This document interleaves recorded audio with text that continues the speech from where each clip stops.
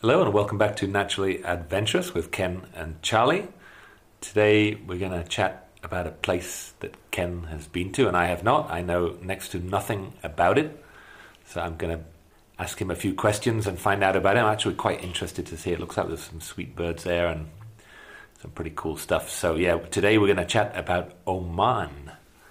Oh man. Oh man. So I don't even know why you went there. Was it just a extended layover or what? How did you end up in Oman? It was just a place I really wanted to go. I'd heard a lot about it, and it was something I could do in a relatively short amount of time. So, I mean, first thing I'll say, I'm no expert on Oman. You know, some of the places we've talked about, we know really well. Yep. Were places we've lived in or traveled in over and over again. That is not the case with Oman. I went there once for a couple weeks, so I'm not speaking from some kind of deep expertise. I'm just talking from like the perspective of somebody who wandered around the country for a couple weeks.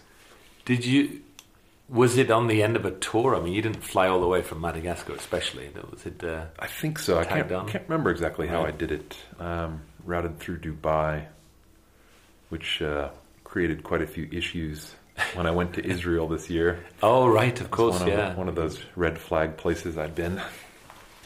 So did you do, what were your kind of things that you most wanted to see when you were going there? Or like, what had you heard about it? I guess I'd heard from our friend Lyle Gwynn, who we interviewed a time or two. He's been on one, I think, so far. We want to get him on again. I'd heard it was just a really cool country. You could wander at will and camp just about anywhere. Huh. No real like entrance fees I found that to be true. But so that was part of what attracted me. It was just I really like dry places. You know, I've gone on about the Karoo quite a few times. I love the Southwest United States. My favorite birding in the States is probably Arizona, Southeast Arizona. So I just like that kind of environment. So I went there not for some kind of great quantity of new birds or anything like that. I just thought the overall experience would be great, and it was. I loved it. Really, really loved it. So I structured my trip basically around habitats and associated birds. I've just always found that's a good way to set up a trip. You just end up seeing more of a country than most tourists do. Sure. I almost wish I'd done a bit more cultural stuff. Oman is just this incredibly fascinating place, like culturally and historically. It's like once you get on the track of natural areas and birds, it's kind of hard to bring yourself to like drive into a city and Sure. find parking, and you know there's just often hassles in urban areas and stuff. So yeah, it would have. I do plan to go back. If I do, I'll spend a bit more time in Muscat and other historical places. Did you like make reservations, or you just kind of rented a car and just?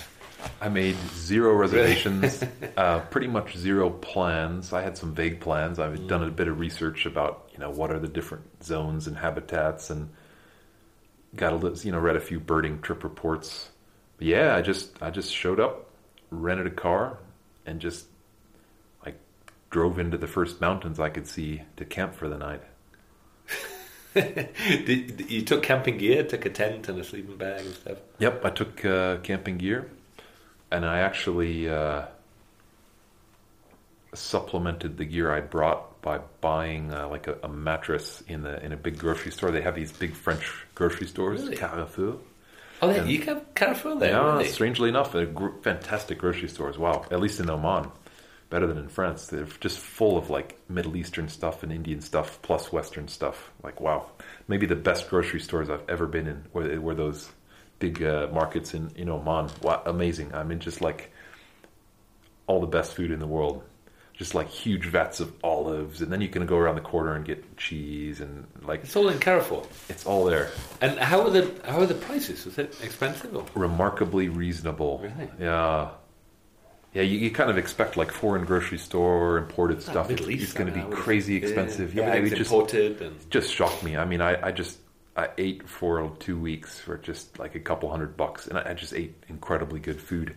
I bought this tub of dates. I think it was 5 kilos.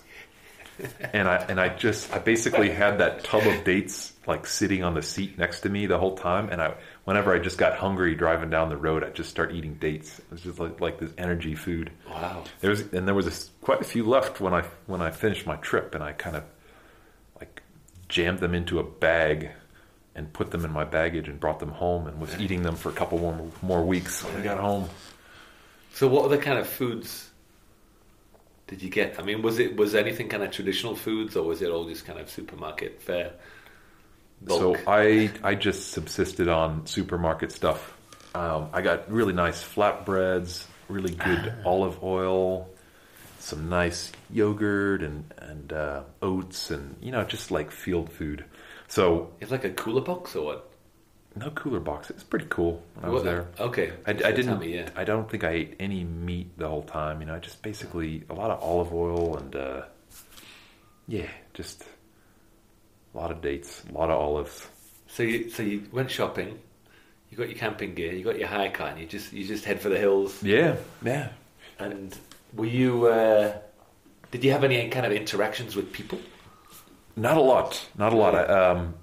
But wow, I was just amazed by people don't hassle you. People don't shout at you. Nobody comes and asks you, what are you doing?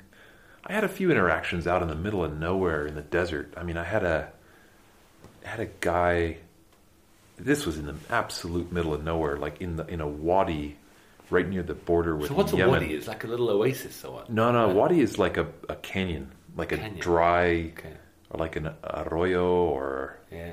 It's like a usually dry canyon. And they usually have like a lusher band of vegetation because there is some water sometimes. Right. So like most of your birding in the Middle East tends to be in wadis. So I was in this wadi in the middle of nowhere near the Yemeni border, and I was looking for sand grouse, and then this like brand new Range Rover came driving out of nowhere. Right. And a guy pulled up. And he looked like a sheik or something. He's wearing a big robe and he has a big beard, and he didn't speak a word of English. Right. And I knew, 20 or 30 words of Arabic, and Right.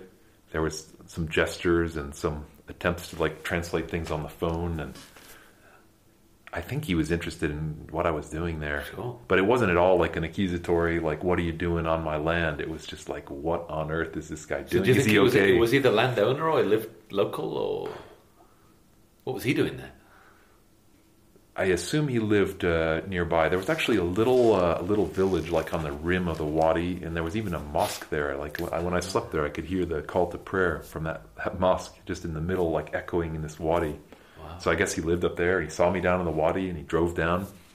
It's kind of interesting that people living in little compounds in the desert have Range Rovers in Oman. I mean, I guess it's not a particularly oil-rich country by the standards of the Middle East, but they have quite a bit of oil wealth. And I don't know how it gets distributed, but Omanis didn't seem to be poor. And it also seemed to be a place where most of the jobs, like working in gas stations and grocery stores, those went to foreign workers, not to Omanis. Yeah. So you're in the wadi. You've used your few words of Arabic with the guy with the Range Rover. Did you see any wildlife when you were there? In that wadi? Yeah. Oh yeah, I found one of the things I most wanted to see, Right. which was crowned sandgrouse. I have this ambition to see all the sandgrouse in the world, and so that was probably the thing I most wanted to see in Oman.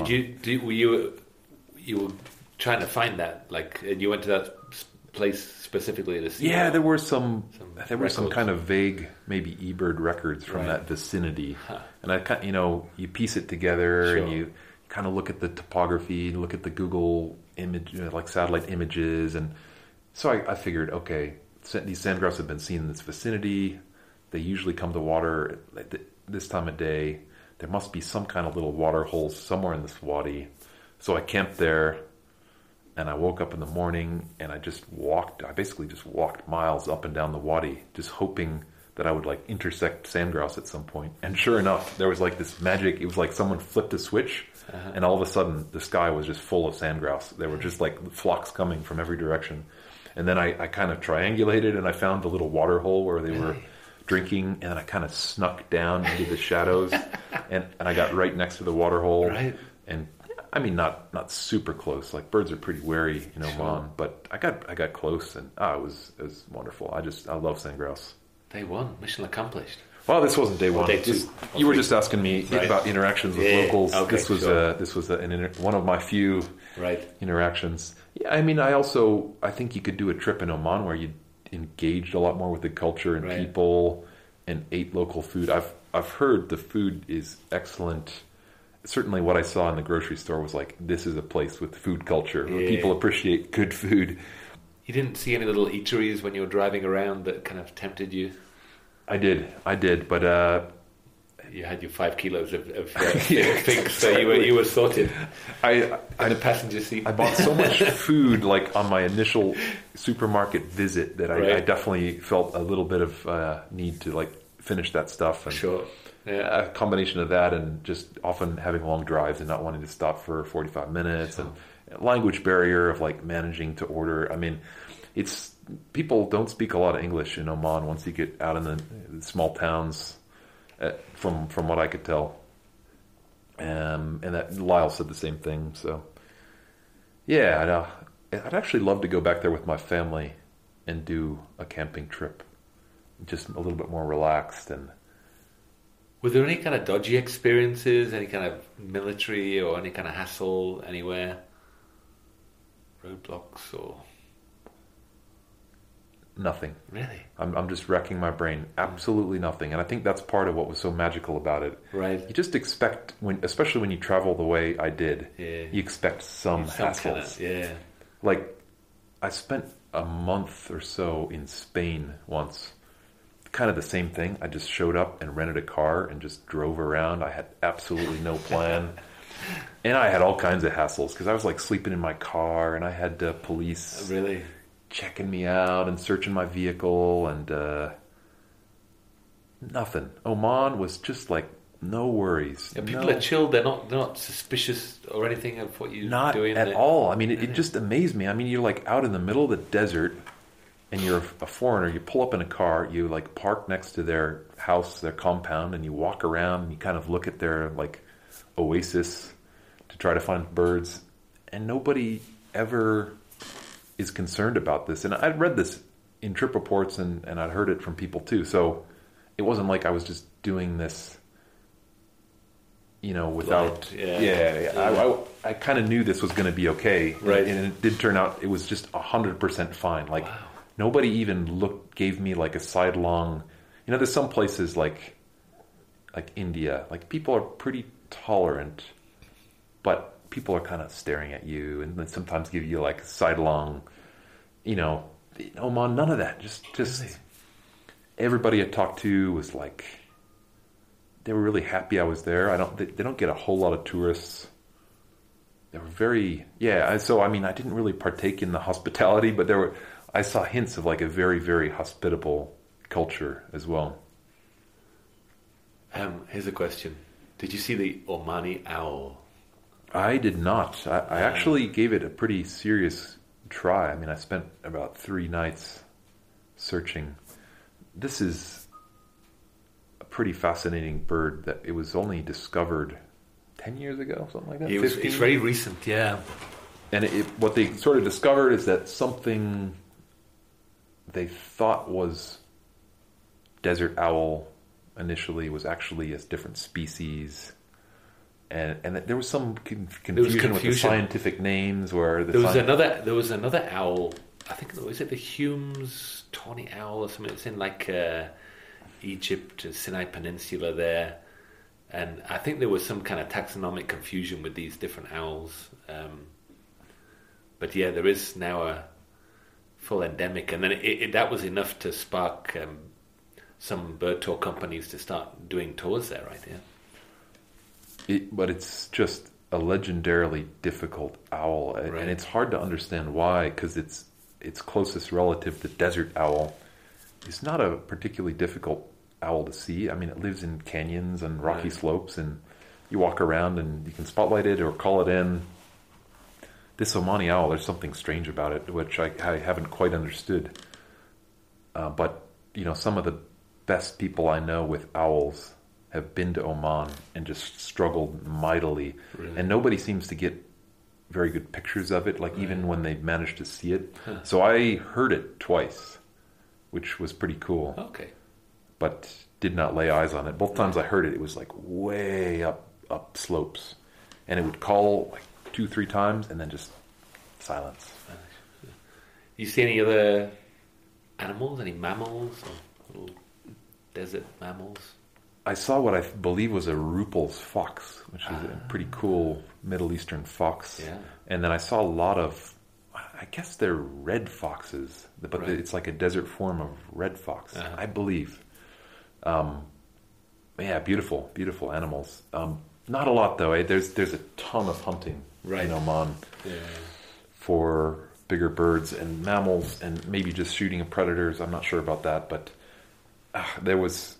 I mean, one time I was in a wadi, and I could just hear gunshots like echoing up the wadi. I don't know what people were shooting at. And then another night, I was at a watering hole like up near the border with Saudi Arabia, and it was totally abandoned. I mean, this was the absolute middle of nowhere, right? Like I'd driven like 30 kilometers down a little dirt track to get to this. But I was walking around at night looking for mammals with my spotlight. Yeah. And this truck pulled up, I could see the like headlights in the distance, and then he was spotlighting, and I decided to just get out of view because you just never know what's going on with that sort of thing. So I basically ducked into like a palm grove, and I watched him, and he basically circled all the way around the oasis spotlighting. And then I realized this guy's hunting. He's just trying to spotlight some antelope and shoot it. Good job he didn't spotlight you, eh? We got one. Now, he probably would have driven up and like very politely said, "Where are you from?" Yeah. That was kind of how things went in Oman. So I don't think I had anything to fear, but I just default mode, especially when it's night and you're in the middle of nowhere, you just err on the side of caution. But he was almost certainly hunting, so. Yeah, a lot of hunting. It's a shame. I mean, people do see some really cool mammals there. There's ibex, some cool smaller carnivores, a few antelope. But boy, you wonder, what would it have been like a few hundred years ago? Is it all? You just wandered around these different parts, or did you go into any national parks or reserves or anything? Not a lot of parks there, eh? There's a lot of pretty wild land. Right. It's a little bit like parts of Latin America. I mean, there are some sort of parks on paper, but they don't seem to have a lot of real protection. And then there's just a lot of like rugged mountains and deserts that aren't explicitly protected, but there's not a whole lot people have done to them. I'm trying to think if I went into a single like park with a sign that said like "Welcome to whatever desert park." Maybe in the southwestern mountains there were a couple places that were like well vegetated wadis that were like sort of like parks, like maybe a few picnic tables. Did you have any other problems, any flat tires or anything like that? The road's pretty good there, or you're driving on dirt roads, or how did it go? Yeah, the main roads are incredibly good. Right. Tarmacked and like 2 lanes. The main east-west highway. I mean, it's just the drive to get from eastern to western Oman is like 11 hours or something like that. I mean, it's long. It's one of these countries where it doesn't seem that big when you're looking at the whole globe, but when you're on the ground, it's like it's big. Beautiful highway, and it is just desert. Just flat gravel desert, most of it. It's what they call the empty quarter, which is like this vast sector of Oman, and then most of it's in Saudi Arabia, and the name says it all. Away from the main highways, there's a lot of gravel tracks, mostly pretty decent. Right. Although, as I mentioned, everybody seems to have some kind of large 4x4. I guess you had a fairly small car. Oh yeah, I had a small, low clearance hire car. Yeah. So I definitely drove that hire car into some challenging places. I mean, I went down this one wadi, like 7 or 8 kilometers, and that doesn't sound very far, but boy, when you're just like scraping your way over rocks on a track, that feels like it's almost faster to walk it. Yeah. And didn't damage it. Had no damage on the car at the end. Although I came pretty close a few times.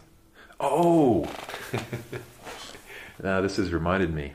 At some point, I was looking for a place to camp. So I was looking for little side roads, and I found it was in this valley that was weird. It was like quite steep, and there was one main paved road that was very good, but there were very few side tracks. And I was getting desperate. It was like almost sunset. Like I needed a place to camp. And so I found this little track. I thought, this is promising. I'm going to go down this track. And I sort of went down this hill.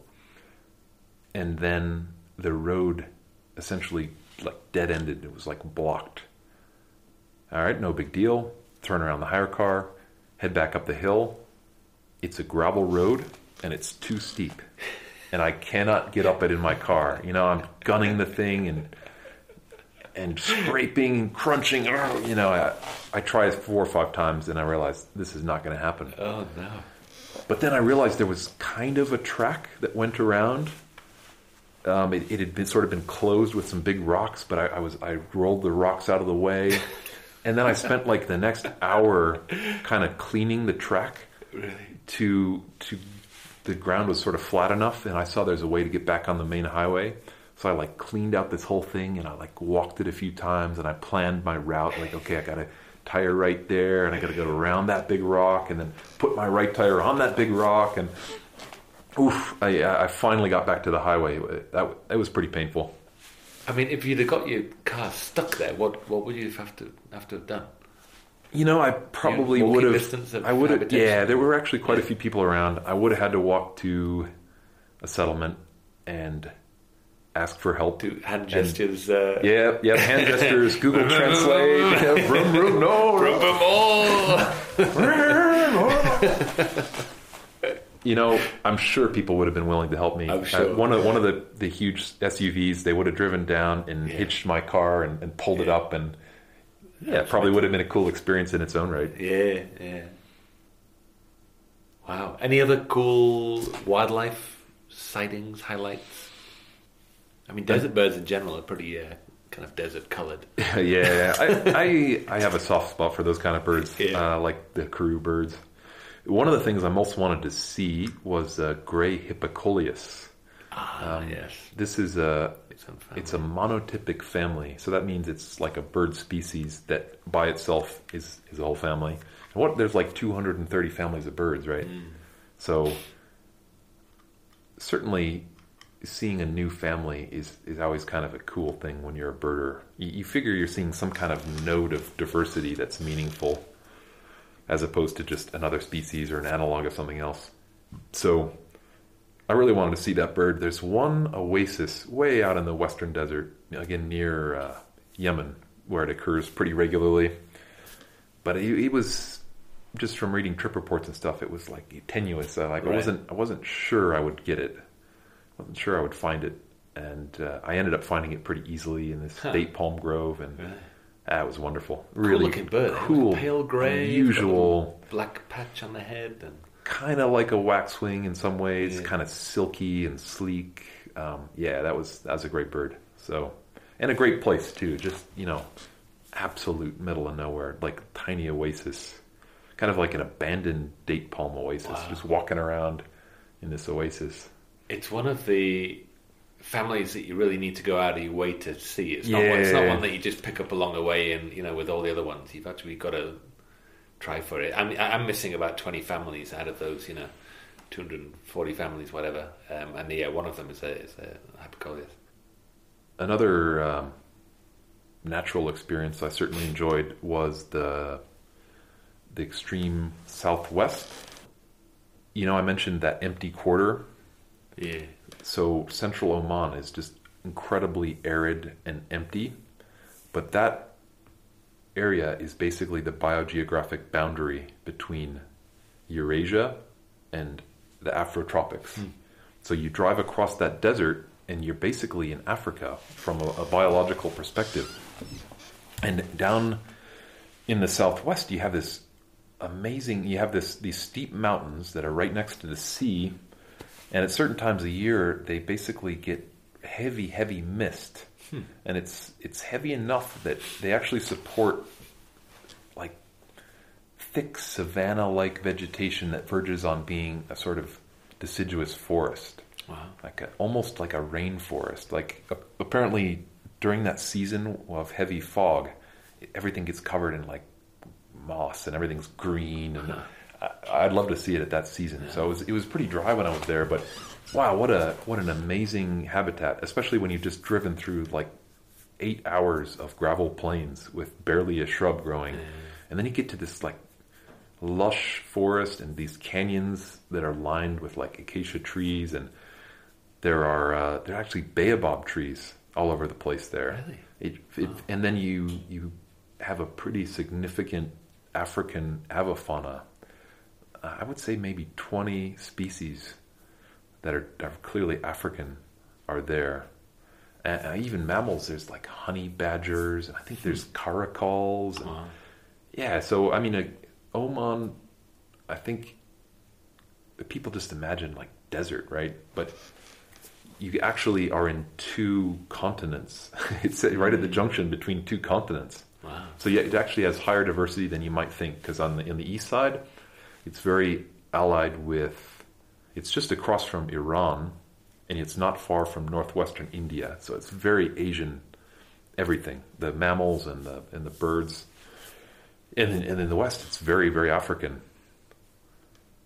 And you know, Oman has a really interesting history too. I mean, I'm no expert on it. I did listen to a bunch of podcasts, whatever, like any podcast I could find about Oman. I listened to it during that trip. I did so much driving that I was looking for stuff to listen to. But you know, there was this Sultanate of Oman that was, I guess it was much more focused on maritime power and like connections with northwest India and the east coast of Africa, and even all the way down to Madagascar sometimes, than it was like dominance over the Middle East. And at one point, so Muscat was their capital, I guess, traditionally. But at one point, the Sultan moved his capital to Zanzibar, and then that was the capital of his sultanate. So he just, you know, they were, I guess, they were mobile. You know, they just like, well, pack everything in the ships, and we're just going to move to Zanzibar, and we're going to run our empire from there. Really unusual, and interestingly, like, synchronistic, or like a melting pot type of empire, right? Because you're right at the junction of like Eurasia, Africa, India. It's something I found very cool in Oman. It's like I saw people who I think were Omani who just had all kinds of different appearances, but they're all Omani, and they're all speaking Arabic. So I always appreciate places like that. So yeah, really, they don't have these ties anymore with like their old empire with Zanzibar and so on. But you see the legacy of that history. Wow, that sounds very cool. You've mentioned to me before this thing of just having the total freedom to just drive around and just camp anywhere you want, and that for me is kind of like a utopia. Yeah, that's the kind of place I love to go. So, I think more than anything, that's what made me want to go there. Right. Actually, that and the combination of desert. I think my buddy Tarek as well, that we had on the podcast, I think he's been there, and he was raving about it too. It'd be a great place to go with your family. You know, it's pretty so relaxed, and I think it'd be quite fun to do more city stuff and markets, souks and stuff. Yeah, beautiful coastline as well. I mean, I haven't talked about that much, but wow, it's really got vast, rugged, beautiful coastline. When you think of the Middle East, people often think of just like sand, but most of the coastline in Oman is rugged cliffs, and it's actually really rich. The Indian Ocean is pretty poor in general, but that area, for reasons I don't understand, which probably some listener does, feel free to write us, is quite rich because you've got the Socotra cormorant, and you've got boobies around, and there's a couple tube noses that you can see, Joannen's petrel, and just from the coast. Yeah, really.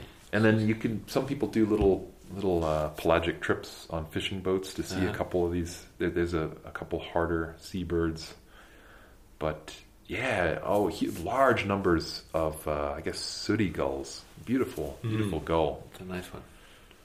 Yeah, I really enjoyed the marine stuff too, and just like empty beaches, just abandoned beaches and rugged headlands, and yeah, just a lot going on. Like even if you had no interest in birds or wildlife, like just about anybody would enjoy Oman.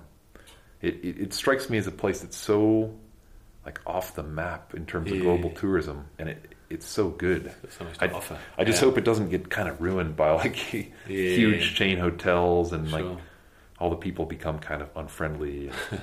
It definitely does happen. Oh man, it's on my list now of places to go. Sounds very cool. Yeah, one place that I really enjoyed in Oman that I would definitely recommend is one of these oases in the middle of nowhere, in the sort of the edge of the empty quarter. It's an oasis that has the obligatory like date palm grove, but it also has some natural vegetation, and then it has a hot springs. No way. And I guess at some point in the past, people have built a tank, and so it's just like a stone tank, and it's about 6 feet deep, and the water is hot, but not uncomfortably hot, like just perfectly hot. It's heated from geothermal activity or natural hot springs. Whew. And so this is an oasis where I drove 40 kilometers down a gravel track to get there, and I was the only person, and I camped on a dune, on a sand dune, and then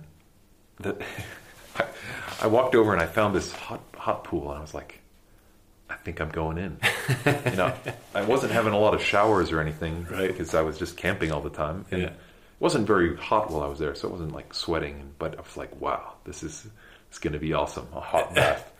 So that was one of the indelible memories of Oman for me. Wow. It's just like naked in a hot spring in an oasis in the middle of the desert in Oman, just looking up at the sky and the galaxies, like.